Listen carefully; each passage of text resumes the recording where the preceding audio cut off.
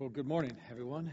I'm going to come on down here and try to get informal with you a little bit so we can just have a good time this morning. Everybody doing okay?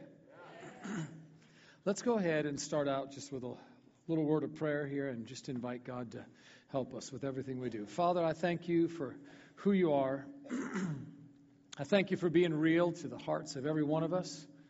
And Lord, we ask you to open up our minds and our hearts today so that you can become more real to us and things can become more plain to us. How simple it is to experience you and to walk with you and to have a relationship with you that goes beyond just pure knowledge alone. Father, we ask you for these things, and even as we pray, I thank you that healings are taking place in this room. Pains are disappearing. I thank you, Lord God, that headaches are disappearing. Father, the cause and root of different symptoms are disappearing in Jesus' wonderful, precious name. We thank you, Lord, that just being gathered together, where two or three are gathered in my name, there I am in the midst. And if you're here, Lord Jesus, I thank you that sickness isn't. So we'll give you praise and glory, that great things can take place from the very moment we say amen. In Jesus' name, amen. All right. Well, it's going to be great to have this opportunity. I really enjoy being here at this church. Pastor Mark and Amy have done such a wonderful job just training you and putting things into your hearts and demonstrating to this church body that God is real. Amen? You know, when you think about it, and I know this will seem right to every one of us without having to dig out the scriptures for it, anybody that received anything in the Word of God, and then, think about it, anybody that's received anything here on the earth, one thing always seems to be synonymous, and that is God was real to them. Or I could say it this way, He was real to somebody. For instance, I've ministered to people who didn't know God from, come here and get it up, you know what I mean? But because I knew God, I was able to minister God's presence to them and they were healed. So somewhere in the equation, God is real to someone. Well, instead of this being hit and miss, why can't God be real to every single one of us? See, we got to be real careful because everything in religion is about knowledge without experience. And that can become really dangerous. And all you have to do is look at the Pharisees to see that Jesus really didn't talk real kind to them. Not because he was mad at them, not because he didn't like them, but because the only way he could help them was to just put it right between their eyes and let them know, you're searching for me daily. You got your heads in your Bibles. You're as religious as can be. But you don't realize that everything you study is me, and I'm here in the flesh, standing before you, and you miss me. That's pretty plain. So if Jesus could say that to people in that day, what's the possibility he could say that to us in our day? I mean, they had to read scrolls. My God, we've got our smartphones. They're so smart, they can give you messages, download all kinds of praise songs. So what's the possibility we've got more potential to listen and hear and hear and hear and hear and hear and listen and listen and listen and get further away from God if we're not experiencing what we're listening to. Brother Hagin used to ask me years ago, when he was still alive, and I was teaching the prayer and healing school, did that for 10 years. He'd ask me every once in a while to come do Faith Library. And it was a group, well, we would have what back then? We had about 1,200, about 1,000 people each year. Maybe 700 to 1,000 per class. And you had two classes back then. You had a first year, second year. So I'd have the whole group, so 800 to 1,000 people. Now, these are students that are just there listening and hearing and hearing and hearing and hearing and hearing. And I'm doing healing school, where it's not just about hearing and hearing and hearing and hearing. It's about being healed and healed and healed and healed. Because when you're hurting, just hearing 10 more sermons is great if what you're hearing is helping you to make a connection where you can stop hurting. But if you're hurting after 10 sermons, you better go back, check up from the first one to the 10th one. What am I hearing? Or am I listening correctly? Because something ought to be changing. The Word of God is alive and powerful and sharper than a two-edged sword. So we shouldn't be preaching a gospel that falls upon ears and doesn't produce anything. So on purpose, I'd come into that room, and they didn't know me because they weren't coming to prayer and healing school, the majority of them. I'd come into the room and just shock and awe. I'd stand up and say, now I'm guaranteeing you in the next 10 minutes, at least 15 things will happen in this room, all the way from anything from pain disappearing to gross disappearing. And the number one reason why it's going to happen, I'd get real confrontational. The number one reason why it's going to happen is because I said so. And people are thinking, well, who are you? And you'd hear afterwards, people are saying, man, who is that guy? Who does he think he is? Da, da, da, da. And all of a sudden, a lady starts shouting, and the tumor disappeared. And all of a sudden, someone will start shouting, my ear just opened up. Someone will start shouting, my hip just released. I can run. And I would do that on purpose to people that were getting so used to just getting knowledge without experiencing God. When Adam and Eve opened their eyes, tell me, people, please tell me, what were they looking at? Were they looking at God or were they looking at a Bible?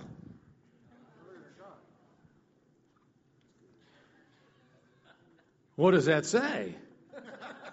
It says that the original intention of God making man was to actually chum around with him, hang out with him, be friends with him. And man lost his way, and God had to take a bunch of individuals that found God and take their story and stick it into a book so that people could read the story. To do what? To invest their whole life in the story? No. To be curious enough to say, if you can find it, you can find him. And if you can find him, you can find him. And if you can find him, I can find him.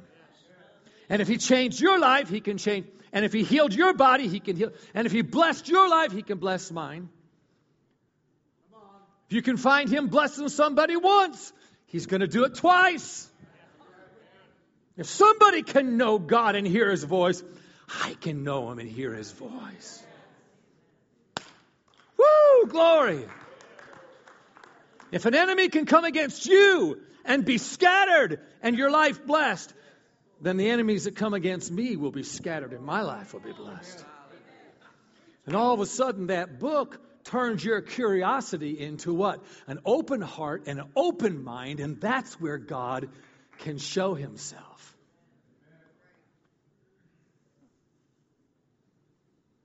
I'm feeling better already about the second service. The first service was a trial run. I'm sorry. Amen. Amen. That's what happens. Pastor Mark will tell you. He has a first service and a second service, so he can get better by the second service. I've been in churches where they got 3 services, and it's a cattle call. You got 25 minutes. So the first time I ever had that happen, I started at my introduction. It only got to the first point. The second service, I did half the introduction and got to the second point. The third service, I just went to the summary and laid hands on everybody. So, you kind of get where you're working with some of the things that you're sharing. And so I'm going to do this totally different because I feel like it'll benefit you more. John 14, verse 18 to 20 in the Message Bible. I want to go there real quick here because we're already setting the tone for some things in the next few moments for people to experience God in this service. Boy, you talk about God touching his children and you experiencing him. And I tell you what, you can cause the atmosphere and the level of the anointing, or you can say the feeling of God's presence just to start to go right up.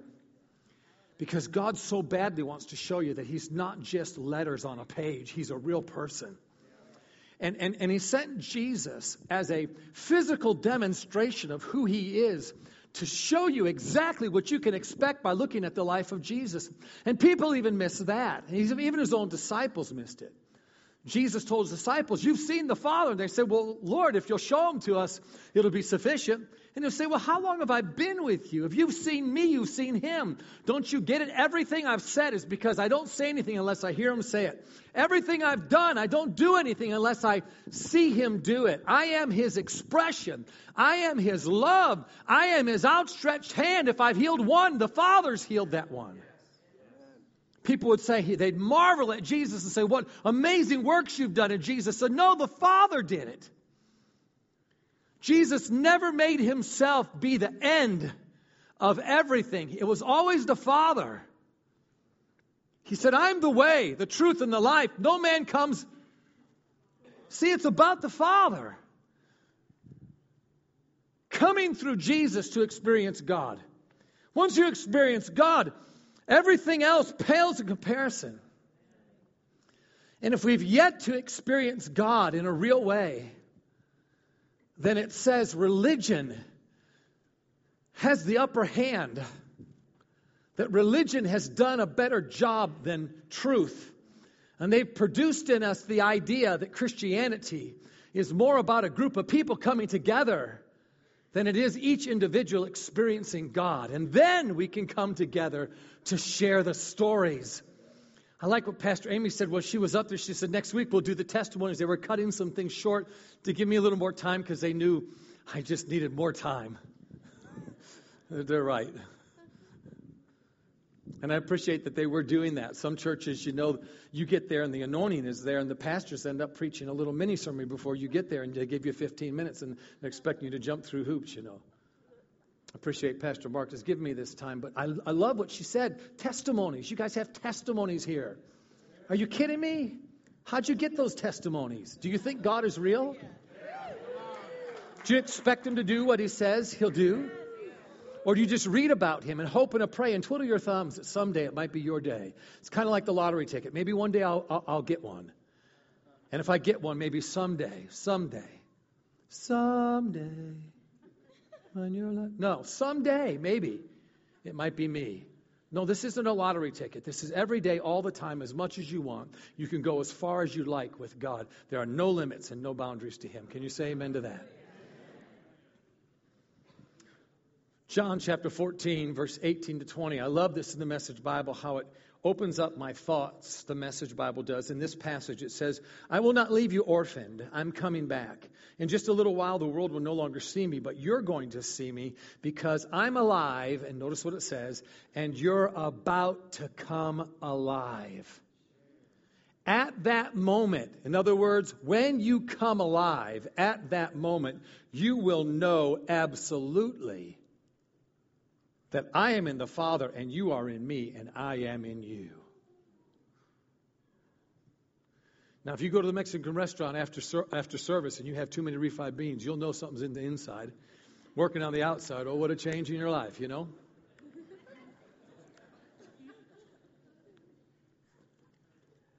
I know that seems crude, but isn't it interesting how well attached and how knowledgeable we are about our own body, things that we don't even see but we know is going on inside of us. But how much more should we be knowledgeable about the God who lives on the inside of us? Now listen, look at the way Jesus said that. He said, you're about to come alive, and when you come alive, you will know absolutely, I am in you, you are in me, and we are together one. God believes that when you accept Christ at that moment, you will know him. In other words, you experience him and your life changes, not just because you've got ideas of what it's supposed to be like, because you've had an experience with somebody that's changed your life. That's what Jesus believes about it. And anything that's watered down from that is passed on from generations that have lost what's real. That's why today we're trying to find God's voice and find his presence and enjoy something that's so real. But we should have been enjoying it from the very first day that we came alive and absolutely came into an experience with God. The psalmist in Psalm 46 says, be still and know that I'm God. That doesn't mean be still and have knowledge of him. Well, I've read after Napoleon and I know everything about him. Have you met him? Well, no, but I know him. No, you don't. You just know about him. It's not about knowing about God. It's about knowing God. It's about experiencing God. Because when you look in the Bible, anybody that got anything from God, that had experiences in their life, it's because God became real to them. And we want God to become real to us. Look at this verse of Scripture over here in Matthew chapter 11. And then I'm going to give you a couple of simple little thoughts this morning. And it may go different, so I'm not going to just stay to what I did this morning. Matthew 11, 27 to 30. It says, Jesus resumed talking to the people, but now tenderly. The Father has given me all these things to do and say. And this is a unique father-son operation coming out of father and son intimacies and knowledge. Notice, not just knowledge, Knowledge, in most cases, doesn't just mean information. It means experience. No one knows the Son the way the Father does, nor the Father the way the Son does, but I'm not keeping it to myself. I'm ready to go over it line by line with anyone willing to listen.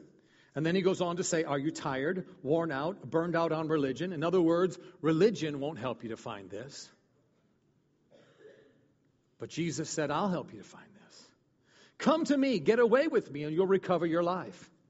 So notice he's asking you to withdraw yourself from what you're doing. In other words, if you're going as hard as you can go, the way that you're going, and you're still not getting there, what does it say? But probably you're going the wrong way. Now, I know this for sure. Out here, it's pretty much straight roads. But in Arkansas, there's nothing straight about Arkansas. If you get in Arkansas, you could be there for the rest of your life. So if you've been trying to get out of Arkansas for 15 years and you haven't got out of Arkansas yet, you better stop and make some adjustments because you're not going the right direction. Does that make sense? Well, it does make sense when it comes to earthly things because this is the way of man. In other words, bottom line, the almighty dollar. If you don't fix it today, you'll be fired tomorrow. Got 24 hours to make the adjustment. Why do we act like that? In the world, that's how we treat it. But with God, oh my goodness, we could go our whole entire life without having a prayer answered and still just keep spinning in circles. And never ask ourselves, why aren't we getting our prayer answered? Because there's plenty enough people. Misery loves company. There's plenty enough people that aren't getting theirs answered to verify the reason why we're not getting ours answered.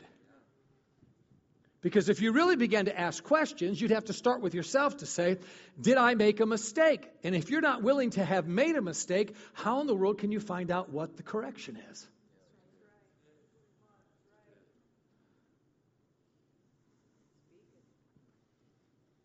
I love this. It says, I'll show you how to take a real rest. Walk with me and work with me. Watch how I do it. Learn the unforced rhythms of grace. I won't lay anything heavy or ill-fitting on you. Keep company with me, and you'll learn how to live freely and lightly. Well, as I think about things and how God, Jesus, gave us some simple ideas about experiencing Him, I can go back, and if you'd like to, you can turn over to Matthew chapter 6 for a moment. I know this is going to be way too simple. But it's very important that we see He's wanting to make a connection with us. Now, I said this in the early service, and I'll say this again. I'll try to do it better this time. We all know that friendships, kind of have their crest, and then they kind of take a dive. In other words, friendships in the world, for instance, let's just say young people, kids. We notice this with our girls. When they're really young, they have certain friends. As they get a little bit older, those friends change. Then they get a little bit older, those friends change. Then they graduate from high school, and they might go to college or go off into some type of technical school. And when they come to get back around their friends of high school, it's just kind of changed. It's not the same anymore. Doesn't mean you don't love them, you don't appreciate them, but it's just not the same. Well, what begins to happen? I call it like this: time, tangibility, shared experiences. In other words, that describes making a connection. The more time I have with somebody, the more tangible they become, the more real they are to me. The more shared experiences that we have, and the more shared experiences you have, the better connection you have. If you think about that with a husband and a wife, it fits very perfectly. You see somebody that you really like to get to know, but they don't know you, you don't know them. So you begin to make some type of move or method to be able to cross their path, whatnot. You just put all your different thoughts together of how you might meet them. The moment you meet them, if you really like them, you sense that they might really like you, you're going to try to meet them again. The more time you can spend with them, the more tangible it becomes. Why tangibility? Because, 15, 20, 30, 50, 100 love letters, that's nice. But how many love letters do you need to get until you finally want to say, I want to be with her? The letter's nice. But for how long is the letter nice? Are you going to go the rest of your life saying, I'm in a relationship with somebody? Have you ever seen them? No, I've never seen them, but I write them every day. Well, that's great. How long is it going to take before you want to do what? I want to meet this person, right? Come on, time, tangibility, shared experiences. So see the love letters, the Word of God. Thank God it's our instruction manual for us to find God.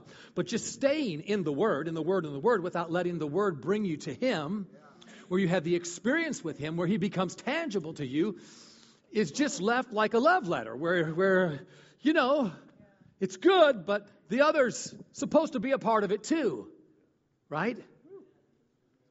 So you think about this. Friendships, they get better and better the more time you have with each other. The more tangible it is, and the more shared experience it is, the more it begins to progress. In other words, are we further in our experience with God today than we were last week? Do we hear his voice better today than we heard his voice last week? Do we get more prayers answered today than we did last week? Because Christianity is a progression. Does anybody agree with that?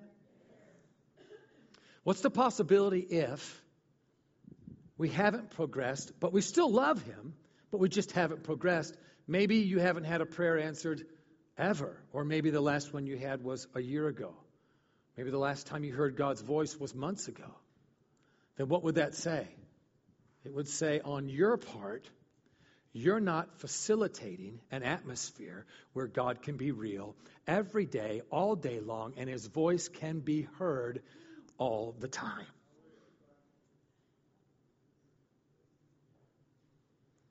Jesus wants to help us with this.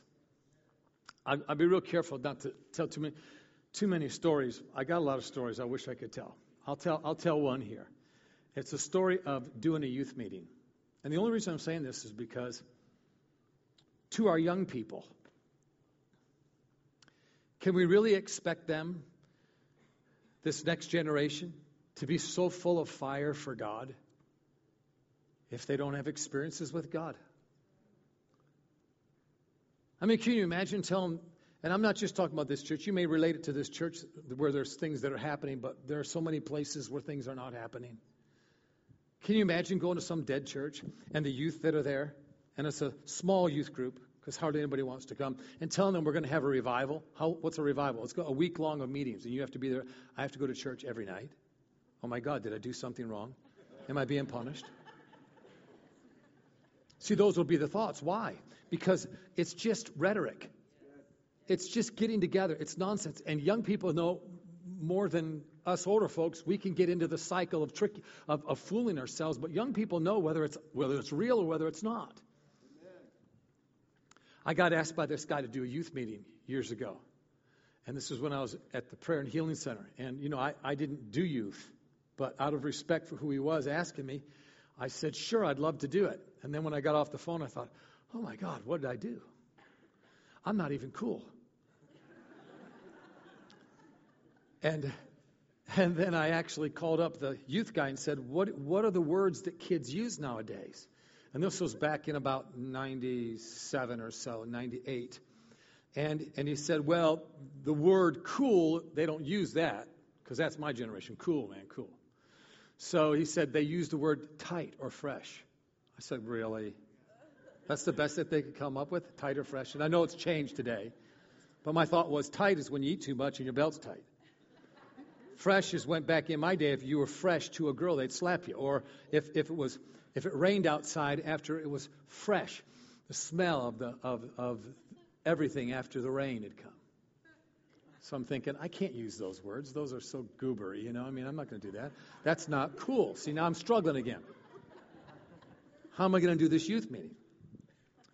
So I said to the Lord, right there sitting at my desk, I said, Lord, you're going to have to give me an equalizer if I'm going to do a youth meeting, because there's 300 youth coming to this. And then the second year, 600. So I said, I need an equalizer. I need some help here. And when I said that, I had a vision. I didn't know I had a vision, almost lost a vision, because I got so excited that it was a vision, it almost left. But I had a vision. And in this vision, I saw myself challenge the strongest man in that room to an arm wrestling match, and I was going to whip him by the power of God. And I'm going to wager the whole meeting on whether or not I can beat him. Well, in the middle of the vision, I'm really, I'm winning, so I'm excited. So when I came out of the vision, I was all pumped up, thinking, oh, this is awesome. Praise the Lord. I can't wait to do this. So I'm excited all day long at this wonderful meeting that we're going to have. And then when I got home, I told Aaron, this is what I'm going to do. This is what the Lord showed me. And I'm going to arm wrestle this guy, and I'm going to change, And the first thing she said was, she goes, are you really going to do that? And the first time all afternoon, I thought to myself, yeah, I don't know. Am I really going to do that? And then the next thing you know, all these thoughts start to come. What happens if it doesn't work? Because this was a great meeting. Because in this meeting, the pastor was going to take care of us going to Panama City, Florida. Chloe wasn't here at that time, but Allie and Drew were here. And we were going to Panama City, Florida on all expense trip down there. There was a kind of a beach or whatever down there, real nice pools. And we're going to do this youth meeting. So the thought of it not working would be to mess up the whole, family vacation. So for 3 months, I'm battling back and forth. I'd have a healing school and everybody would die, and then I'd say, forget it, I'm not doing this. And then I'd have a healing school and everybody was healed, and I'd go, glory to God, I'm going to do this, I'm fighting back and forth between my flesh. Because again, I'm talking about God being real. How can you go and preach something you can't demonstrate to young people? Then they get the idea that God's not real either and prayers don't work. The next thing you know, you got a whole other generation that doesn't have any experience with God. And as far as Christianity is concerned, it's just nothing but just a bunch of talk. 2 weeks before the meeting, 2 of our friends who were best friends with this pastor and went to that church came and stayed at our house. So I thought, what better chance do I have but to tell them what I'm getting ready to do at their pastor's meeting that's a youth meeting? So I told them, and they just looked at me with open mouth and big-eyed while I told them what I was getting ready to do. And when I got done, the man, husband and wife, the husband looks at me in this lowered voice, goes, now, Jim, let me just share something with you. You really have to know that you know that you know in order to do something like this, or you could lose your ministry. And then he went on to talk to me and give me warning about this crazy thing that the idea that I would do something so crazy like that. Went on, and I just sat there and listened, which was the first miracle. I didn't interrupt him. I just sat there and listened. And when he got done, I looked at him all sincerely and said, I'm so thankful that you came. I said, God's using you to help me. And he said, well, I'm so thankful that we could be helpful. I said, you really have. You've helped me to make a decision. Thank you so much. And he said, well, we're going to bed now. I'm glad that we could help. It was a wonderful talk that we had. And he went on up the stairs, and they were crossing over the little catwalk there as they were going to where their room was. And as they got up to the top of the steps, I said, oh, by the way, and they stopped for a second, said, yeah.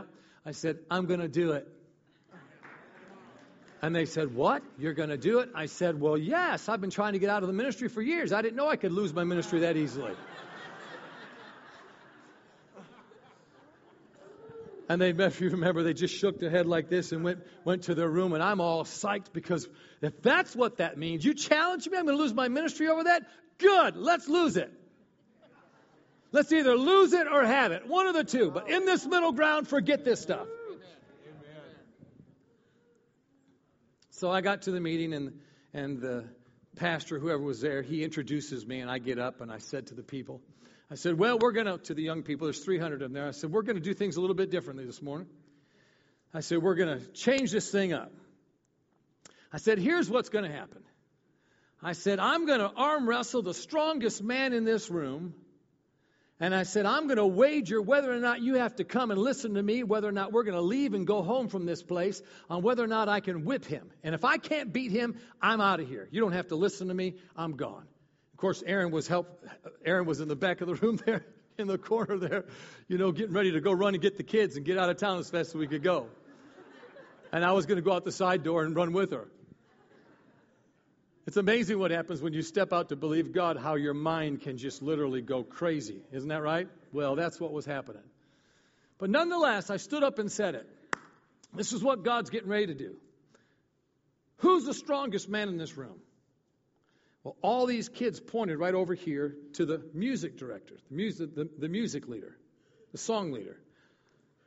Now, this song leader is a little bit different than you. You've got a nice stature. This guy had this frame, that was like a big V back like this. Didn't have a neck. His shirt just sat on his traps like this, went right into his neck. His polo shirt couldn't get over his arm because it got stuck right here. His arms were so big. And when he's up there worshiping, I'm looking around to see who the strongest man in the room is going to be before this takes place. And when I'm looking at him, it seems like every time he said, come on, lift your hands and worship God, to me, it was looked like he did this to me, right? He's got these big arms.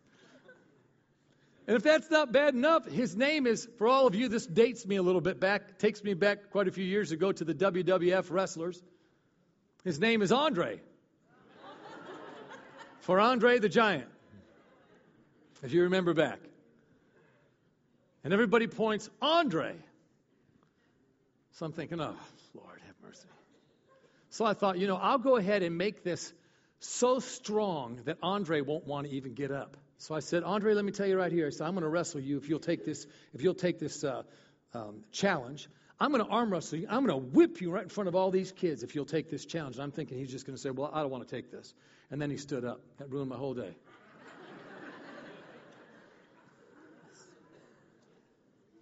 He starts walking down to the front.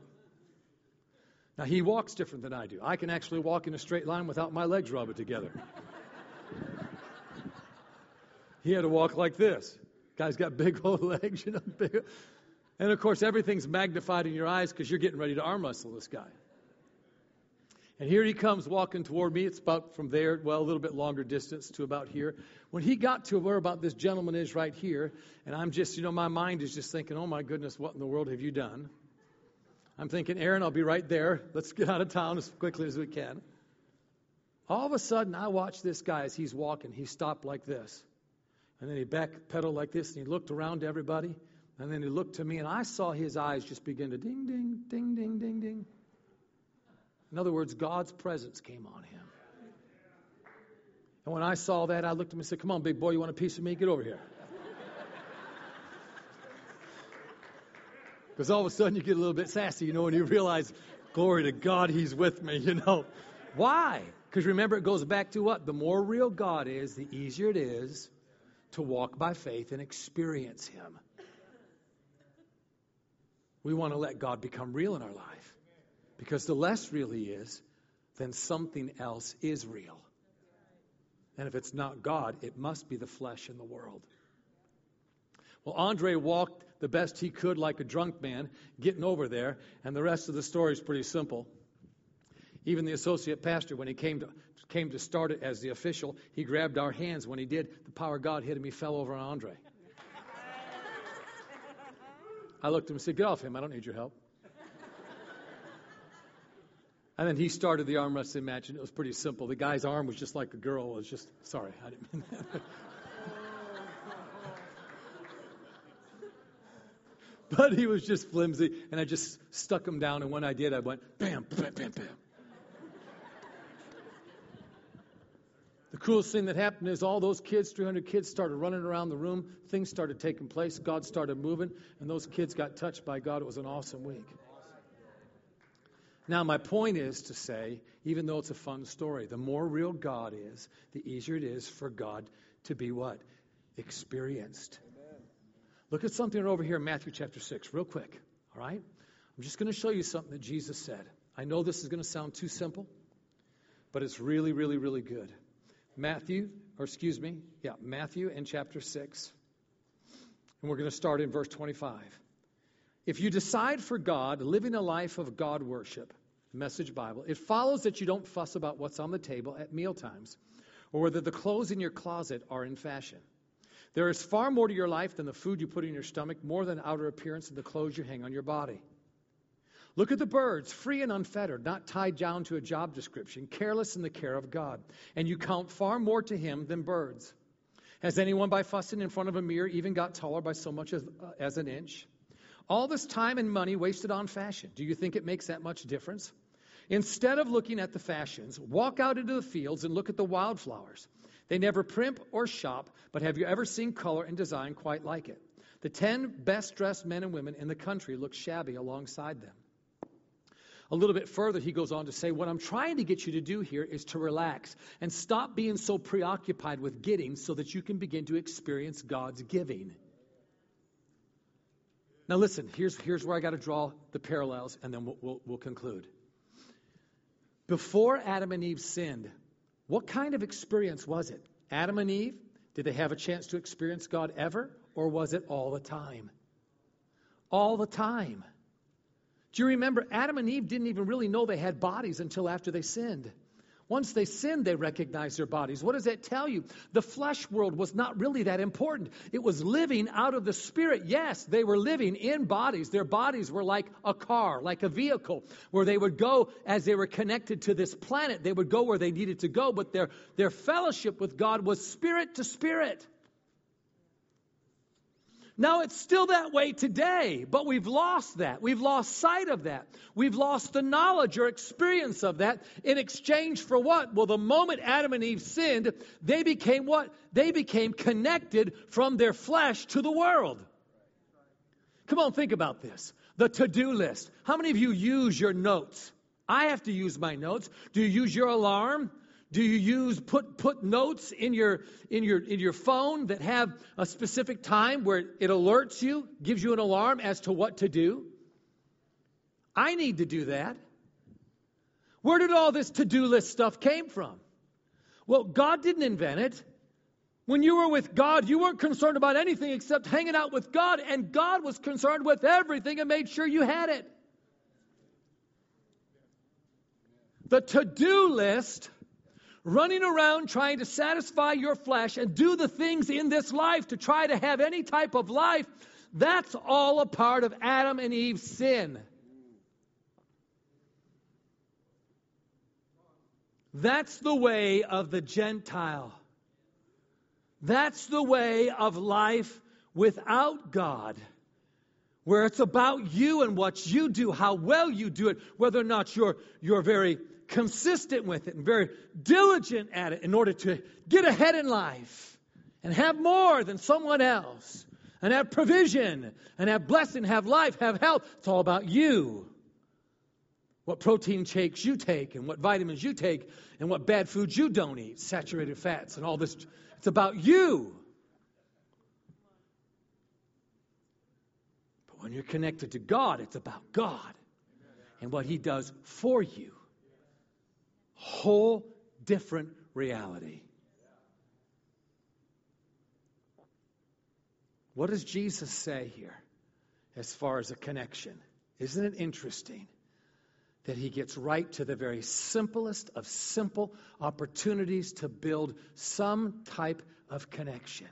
And what does He do? He asks you if you've looked at the birds lately.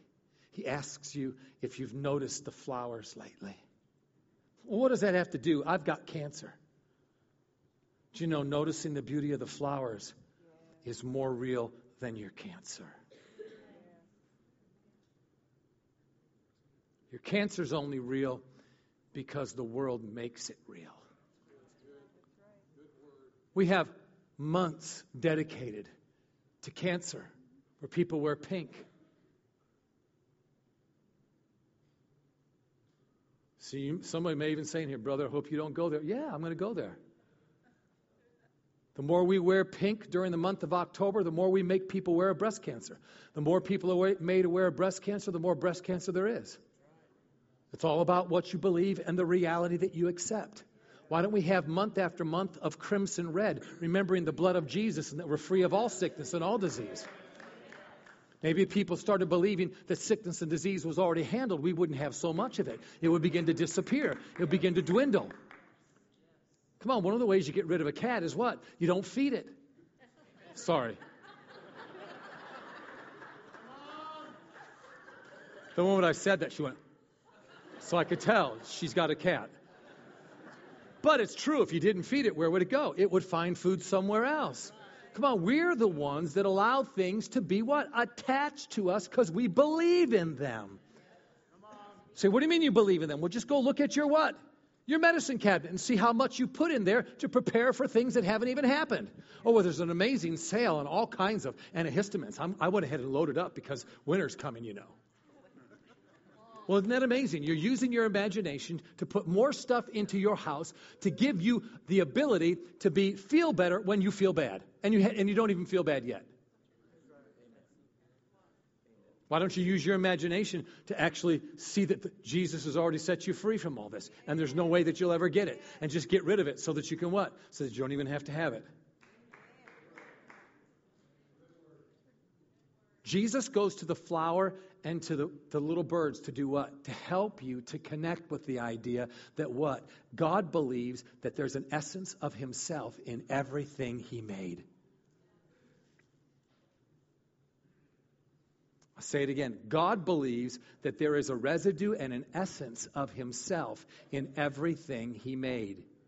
Even Paul said that about people that were exchanging wrong affections with wrong relationships, inordinate relationships. What did Paul say? No one has an excuse. They've hardened their hearts, and God has given them over to a reprobate mind, which is a mind that's debased, or a mind that is void of judgment. Or the original text says, a mind that is being used in the wrong place for the wrong thing. And what was the argument? That creation itself shows us so much of God, no one has an excuse to find him. So what's Jesus doing?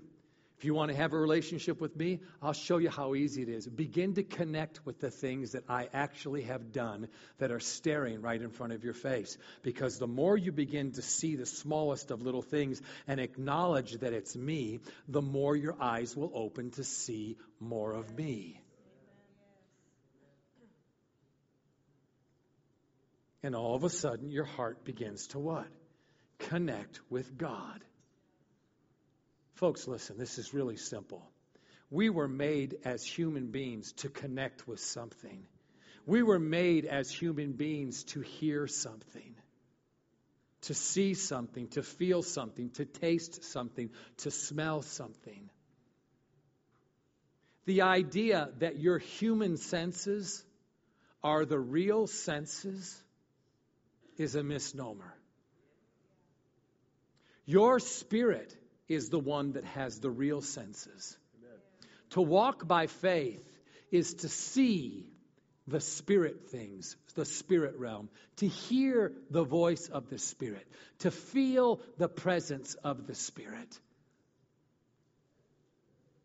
Paul says, walk by faith, not by sight. In other words, not by your senses. So what is a mature man that walks by faith? One that has spiritual insight, hearing, smelling, taste, touch.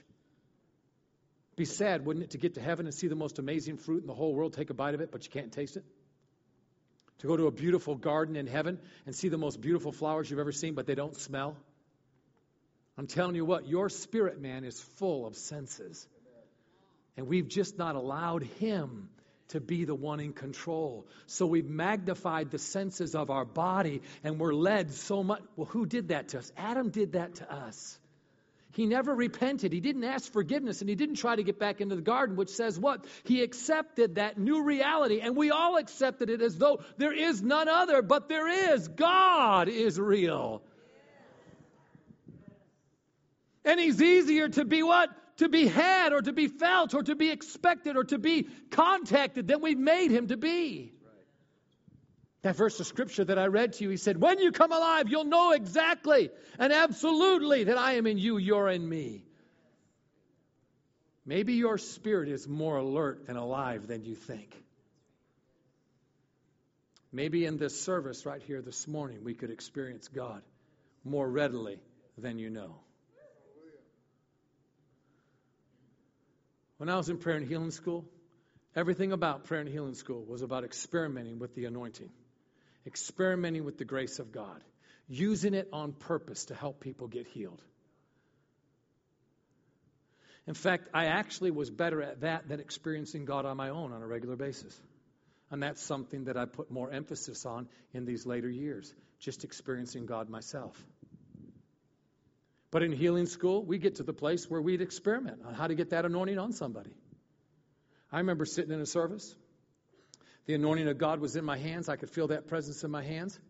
And the pastor had already come up to take up the offering. I'd already laid hands on everybody. And that fire's in my hands. I could feel it. So I asked the Lord, just sitting there, I said, is there somebody that I missed? And he didn't say a thing. I said, well, if there's nothing that you want me to do with this anointing, I'm going to experiment with it. As long as I can feel it, I'm going to do something with it. So I put my hand on the seat next to me and I said, in the name of Jesus, I release. And the moment I said release, that power came out of my hand, went right into that chair. You say, well, that seems a little far-fetched. Well, it did for me too, so I wanted to experiment with how real is it. Because I knew theoretically that chair was now a hot seat. I looked around the room, and all the way over to the edge, I saw this little boy that must have been about 6, 7, 8 years of age. And I waved him down until he finally looked at me and he said, "Me?" And I said, "Yeah, you. Come here." And he went ahead and he went like this. He came all the way across to the front. And when he got to me, he said, "What do you want?" I said, "I'm here all by myself." I said, "Would you keep me company and sit next to me for a minute?" He said, "Oh, okay." And I pointed right to where I put my hand. And I said, "Sit right here." I didn't tell him it was a hot seat. I didn't tell him that I released the anointing into that seat. Because as far as a normal person would think, normal to this world in the flesh, that's a bunch of mumbo jumbo. There's nothing in that seat. But I wanted to prove it. I just said, "Here, sit right there." And he sat right where I put my hand. I crossed my leg, crossed my arms like this, looked up at the pastor, looked down at him and smiled like this. And I'm just, 30 seconds later, I hear all these noises.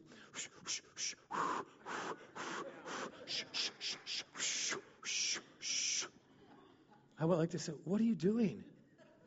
He said, I don't know." I said, "Why are you doing that?" He said, "Because I'm really hot." I said, "Would you like to go back to your mommy and daddy?" He says, "Yes." And he took off running. Just proving what? That there was something there. I was in a prayer room.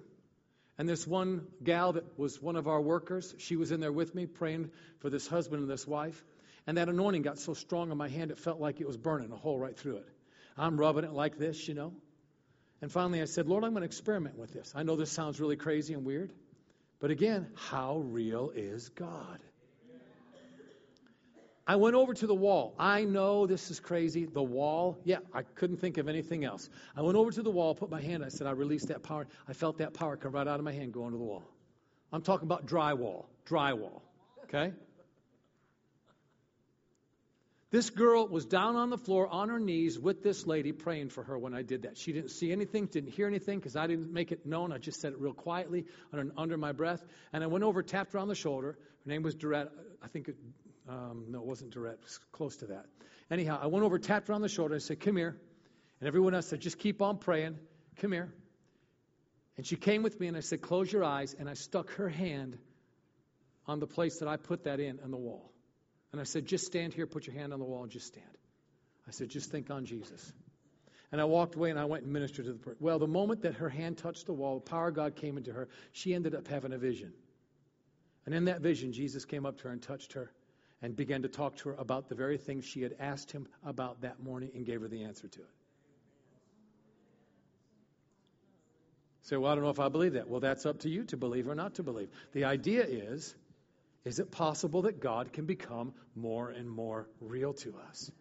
And if he can, what's the possibility we'll have more experience? Remember, time, tangibility, shared experiences is what makes a connection. And the more of it you have, the better the connection is. The better the connection with God is, you go from praying for prayers to be answered to not needing to pray at all. Why? Because there's nothing wrong. Adam and Eve didn't pray prayers in the garden. Why? Because there was nothing that they lacked. They just enjoyed Jesus.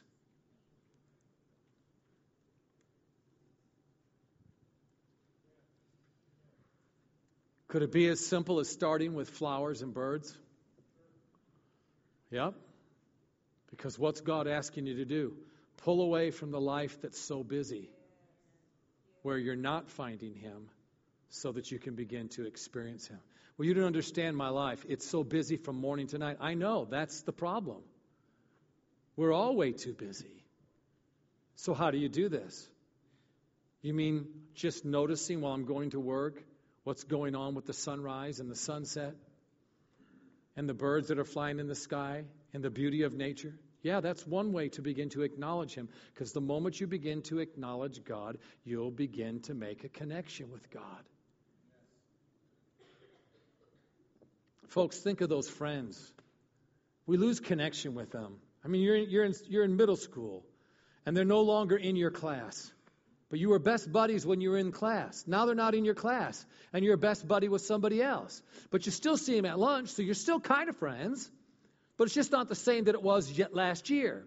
And then you move on over to high school, and they go somewhere else, but they're just still in town. You could call them, but you're not there anymore. No time, no tangibility, no shared experiences. And that friendship begins to wane. What happens if you begin to build more time, tangibility, and shared experiences? All of a sudden, that person's so real, you know them, they know you. I've known Mac for years. But we're more acquaintances than we are best friends. Because best friends, it takes time, tangibility, shared experiences. And every time I see him, I still enjoy him just as much as the last time I saw him. But I've never really spent a lot of time around Mac, except maybe on the golf course one day. You see him at church the next day. The man camp, I saw you for 3 days in a row? So there's only so far we're going to be able to go as far as his ability to benefit my life and my ability to benefit his life. Come on, we need to ask ourselves the question, is Jesus like a long-lost friend? Or is he the best of friends every day? We're feeling him, we're seeing him, we're hearing him, we're touching him. He's real to us. Come on, look at what this world has done to us. We're feeling our phones, we're touching our phones, we're hearing our phones, we're knowing our phones. The technology of the day, it's so amazing. It's really not. Come on, if you married your spouse, your wife, your husband, and you were off on the little prairies, and you grew up with your little family, you'd be dependent on your wife. Your wife be dependent on you. You'd have a real strong relationship. Why? Because that's all you got. Today, even in our marriages, Facebook, Twitter, TV, it takes the place of the time we need to really spend with each other, doesn't it? The reason why people love TV so much is because you can watch somebody else do what it would have taken you effort to do yourself, but you don't have to give the effort because you can watch somebody else do it.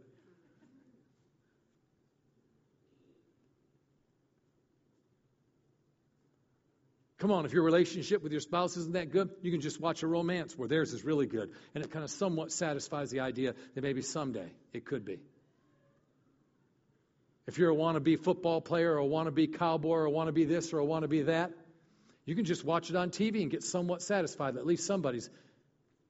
See, what does it do? It relieves us of our responsibility to go and have it ourselves. Nowadays, everything is just about giving it to you. Oh, we'll give you a purple ribbon. A purple ribbon? When I grew up, there was only a blue ribbon, a red ribbon, and a white ribbon. That was it. And if you didn't get one of those three, you didn't get one. Come on, we got cut from the team if we weren't good enough. You didn't get picked. And no one went beside you and told you how sorry they were about it. Why? Because it was a matter of want to. If you wanted to get better the next year and you wanted to be on the team and you got cut from it the year before, you worked harder. You became accountable and responsible to your own choices. But today we take that away. And when we take that away, we lose the accountability and responsibility to look at the flowers and see the birds every day and let that relationship begin to grow until God's so real. You've got God in your life from sun up to sundown. And that's why someone's heart's being healed in this room right now. If you've had problems with your heart, you come on up here. I'll lay my hands on you and that power come into your body and set you free. If you've had problems in your heart, come on up here right now. Somebody's had a problem right behind, I believe it's the right ear, right there at the base of the skull. If you've had difficulty right there, had difficulty turning your neck, we're going to wind you up like an owl and turn you 360 degrees. Glory to God, you'll be set free. Brothers, the heart, just turn right here. You got a monitor on and everything? Oh, you're all hooked up. Well, you want to get hooked up to that machine? You want to get hooked up to Jesus? Kind of sound like a TV preacher. Glory to God, get hooked up to Jesus. And if you'll send us in an offering of $1,000, we'll give you oven mitts from the Sea of Galilee.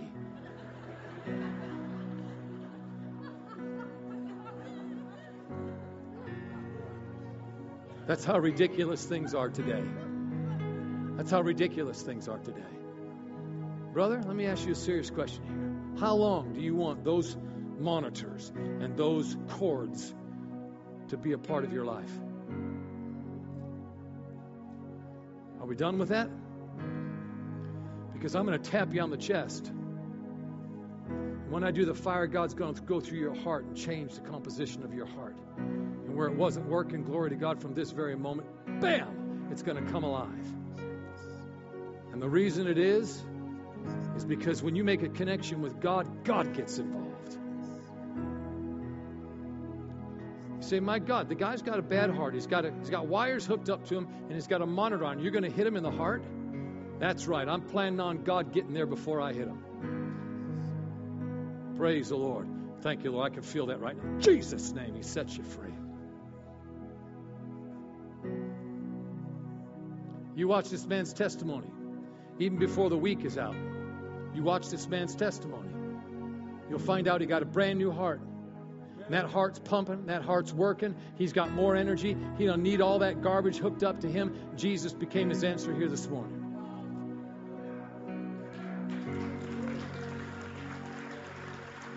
What about you? Been dealing with the blocked artery, 80%. All right? 80% blocked? You only got 20% you're working on. Is that what they say? Wow, man, if I were you, I'd take off running, either die and let the people find me from the buzzards or let God be healed. You know, that's what they used to do in the old day. R.W. Shambach having a heart attack on the Jersey Turnpike. Old-time evangelist. Pulls over, instead of going to the hospital, pulls over to the side of the road, jumps out of the car and says, devil, let's see if you can kill me, and takes off running. A half a mile down the road, he said, see, I knew you couldn't. Ran back, got in his car, went on to his meeting. See, it's all the options that give us too many choices where we bail on God. But when you don't have anything left but God, my goodness, you'll get serious about that. You'll pour your time, your tangibility, and shared experiences. You'll make a connection with Him. Hell or high water, you will or you'll die.